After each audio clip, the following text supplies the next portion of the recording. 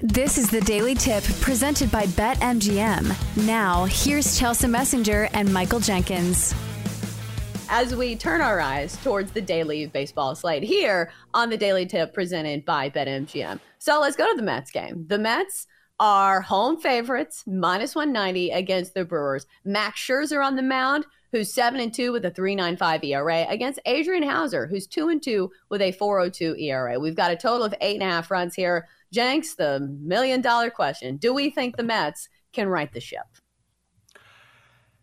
I am tempted. And I had to look to find this. Mets first 5-run line, minus 150. Do I want to play this?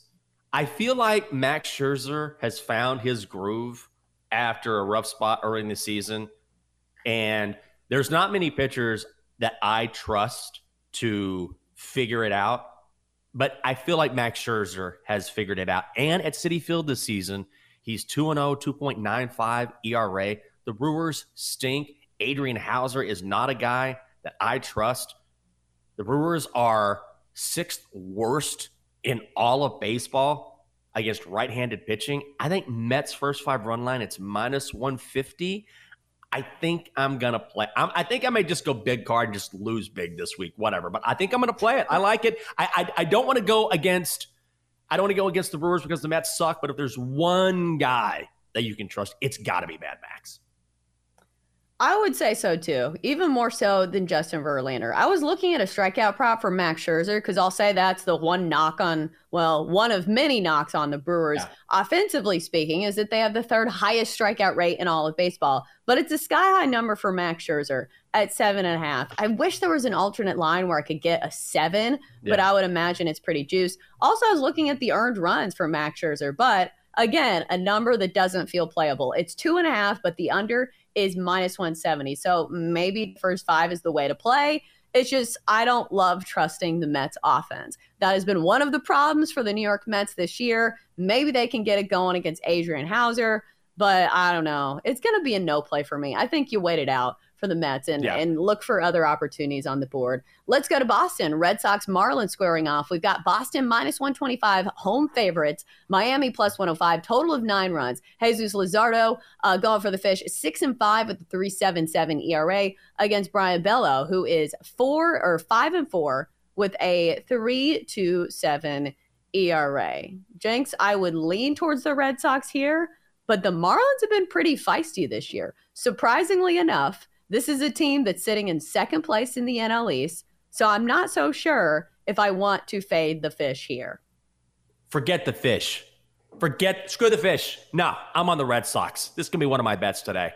I can just feel it now. I'm going to have a losing week, and sometimes... Stop saying it. Don't put it into the universe. You just got to go down in flames sometimes. Here's the thing. Brian Bello has been absolutely lights out. He's allowed more than 3 runs only once in his last 9 starts. Only once. Red Sox have won 3 straight in his last 3 appearances, and Jesus Luzardo has been very meh on the road this season. ERA of 5.45. I will grab the more consistent pitcher against the best hitting baseball when playing at Fenway Park. The Red Sox have to get out of this slump. I think they do. Red Sox first 5 money line, minus 135. I'm trying to decide if the Boston hype is just because it's Boston and they like to hype things up, or if Brian Bello is the real deal, because I keep seeing these comparisons of some of his pitches to Pedro Martinez, Hall of Famer Pedro Martinez. And I'm thinking to myself, okay, maybe we need to pump the brakes. But like you said, Brian Bello has found something over the last few starts. And I think people really resonate with him because he has been the Yankee killer. Back-to-back starts against the Yankees, 7 innings and 2 runs or fewer. So I think that's why people really like him, because when you beat the Yankees as the Red Sox starter, it means more. But I think I'll go earned runs here. I'm going to go under 2.5 earned runs for Brian Bello. Like you said, he has been cruising lately. That or a strikeout prop, because the strikeout prop for Brian Bello is only 4.5. So maybe that's the way to go for him. He's hit it in each of the last 2 starts. So I do like Bello there. I'm not sure if I can trust the Red Sox as a team, though. Let's get to the White Sox,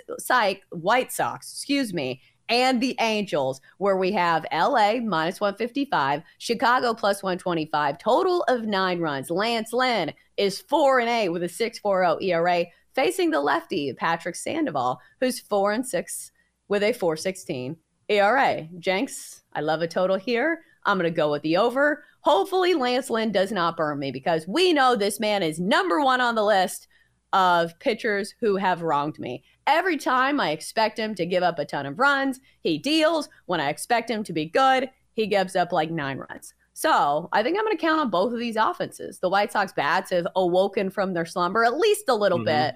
I like the total here. And also the White Sox, once upon a time, were amazing against lefties. Now they're not the number 1 team in the league against lefties, but still have a ton of power righties in that lineup, to where I think they can touch up Patrick Sandoval at least a little bit. Yeah, I would normally fade Lance Lynn. It's Lance Lynn fade season. Isn't that what the kids say?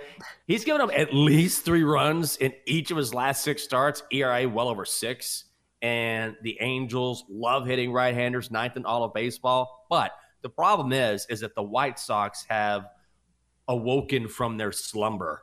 So they are really hitting the ball well right now. And so that's the one thing that gives me pause. I think if this were the White Sox from 3 weeks ago, I would be all over the Angels money line here. I would lay the juice. But because Chicago has been hitting the ball so well, I think I'm probably going to stay away from this one. I think I'm going with the over. I like both of these lineups. Over the last month, the Angels have really turned it on. 3rd best OPS in all of baseball. And like I said, they have good numbers against lefties. So I will go that direction. Let's go to the next group of games. Jenks, looking at, we've got a couple that we actually know the pitchers. We have the Padres and the Pirates, and the Astros and the Cardinals.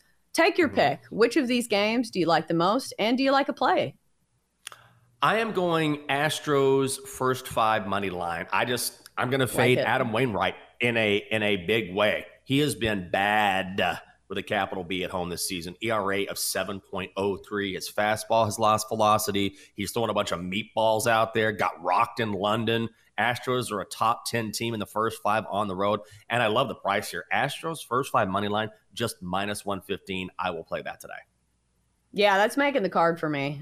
You got to fade Adam Wainwright here. It feels like he is at the end of the line, because usually we'll see this for older pitchers who, it feels like they have lost their stuff. Usually crafty veterans can get things going, but if he could, he probably would have found it by now. Coming off a disaster in London, which I kind of throw out overseas games because it is a little wonky, but still, it's not great when you give up 11 hits in just 3 innings of work against the lowly Chicago Cubs. That's not even a good hitting squad. And on the other end, I think it's JP France, I believe. Mr. France, we'll call him, has been pretty solid for the Astros. So I'll take Houston in the first 5 as well, because St. Louis, I feel like they're getting too much credit here, right? St. Louis has been really disappointing this season. I agree. They've been, if not for the Mets, I think we'd focus much more on the Cardinals and how they've disappointed. But the Cardinals have to be thinking, thank God for the Mets taking the attention away from us. Yeah, they've been mad, just like maddening this season, but we just keep focusing on New York. So, yeah, I agree.